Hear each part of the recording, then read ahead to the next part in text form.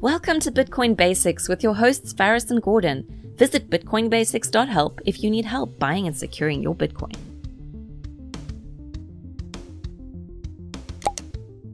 If you enjoyed this podcast, please subscribe, like, and share so we can find others like yourself. Hey everyone, Faris here just with a quick update on the world of Bitcoin, cryptocurrencies, and finances. We've had a few announcements come out in the last 24 hours, and we are seeing that affect the price of Bitcoin. This time of recording is the 16th of February, 2200 UTC. So we saw a few days ago that Canada released, well, the Canadian Prime Minister announced they were invoking the Emergencies Act, and as such, they were going to freeze any accounts for anyone who was supporting the Freedom Convoy. They're going to do so under Canadian bank accounts, but also they said they're targeting digital assets. We actually saw the price of Bitcoin go up just after that news. Didn't go up as much as we anticipated, went up by about 5%.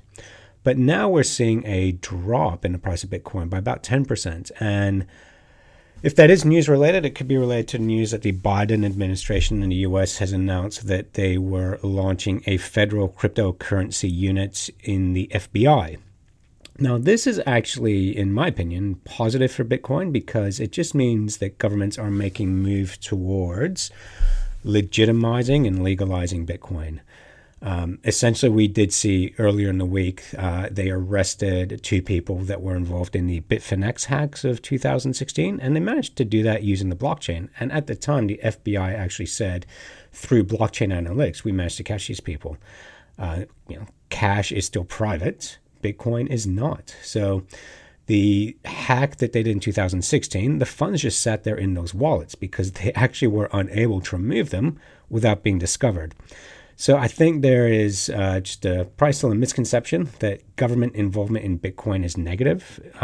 We don't believe that. We believe that they can't confiscate it.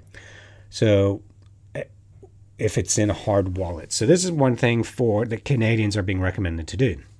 Allegedly, there's been a run on the banks. So after the Emergencies Act was invoked, the Deputy Prime Minister announced they were already freezing people's corporate and personal bank accounts in retaliation is the word I'll use, retaliation for supporting the Freedom Convoy. The websites of several banks actually just froze, shut down. So it seemed like there was a digital run on the banks. We've all seen, well, we haven't all seen, but presumably if you've seen It's a Wonderful Life or any old movies, you'll see people running into the banks to get money out.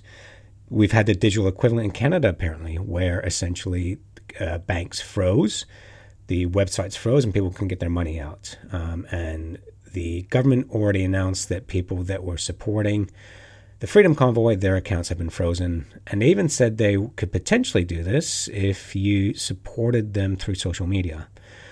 Now, this is where Bitcoin Basics, we've always advocated cold storage solutions of your Bitcoin, get them off of exchanges.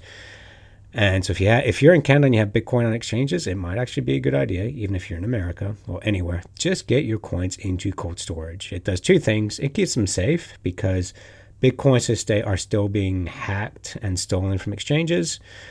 And it actually removes that temptation for you to trade and FOMO in. So if your Bitcoins are in cold storage, you know that they're safe.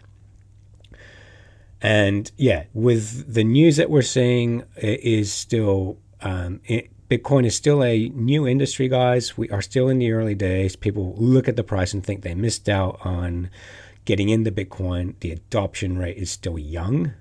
We are still following the trajectory of the internet in the 1990s. It's still early. Did you know we provide a help desk at bitcoinbasics.help?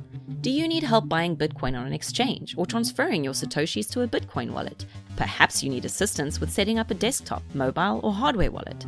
Is your security hygiene up to date? We provide individual, one-on-one support regardless of your understanding of Bitcoin, size of investment, or level of technical ability. Visit bitcoinbasics.help.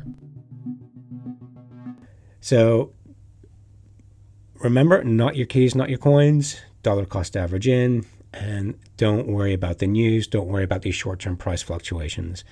With Bitcoin, as I said, everyone, just buy. Don't look at the price for at least 3 years. And if you're unhappy after 3 years, then give us a call. And if you need help with cold storage solutions, if you need help with anything, feel free to reach out to us on bitcoinbasics.help. Thanks for watching or listening. If you enjoyed this podcast, please like, subscribe, and share so we can spread this educational content to others like yourself. Visit bitcoinbasics.help. Disclaimer. Any content provided by CoinCompass is for educational and informational purposes only and is not investment, legal, tax, or any other professional advice. A qualified professional should be consulted before making any financial decisions. CoinCompass will at times recommend certain products, services, and technologies, but these are opinions based upon our own or podcast guests' experience and not endorsements. We take no liability for out-of-date or inaccurate information, software bugs, manufacturing errors, technology misuse, or issues involving third parties. Visit coincompass.com for more information and please contact us.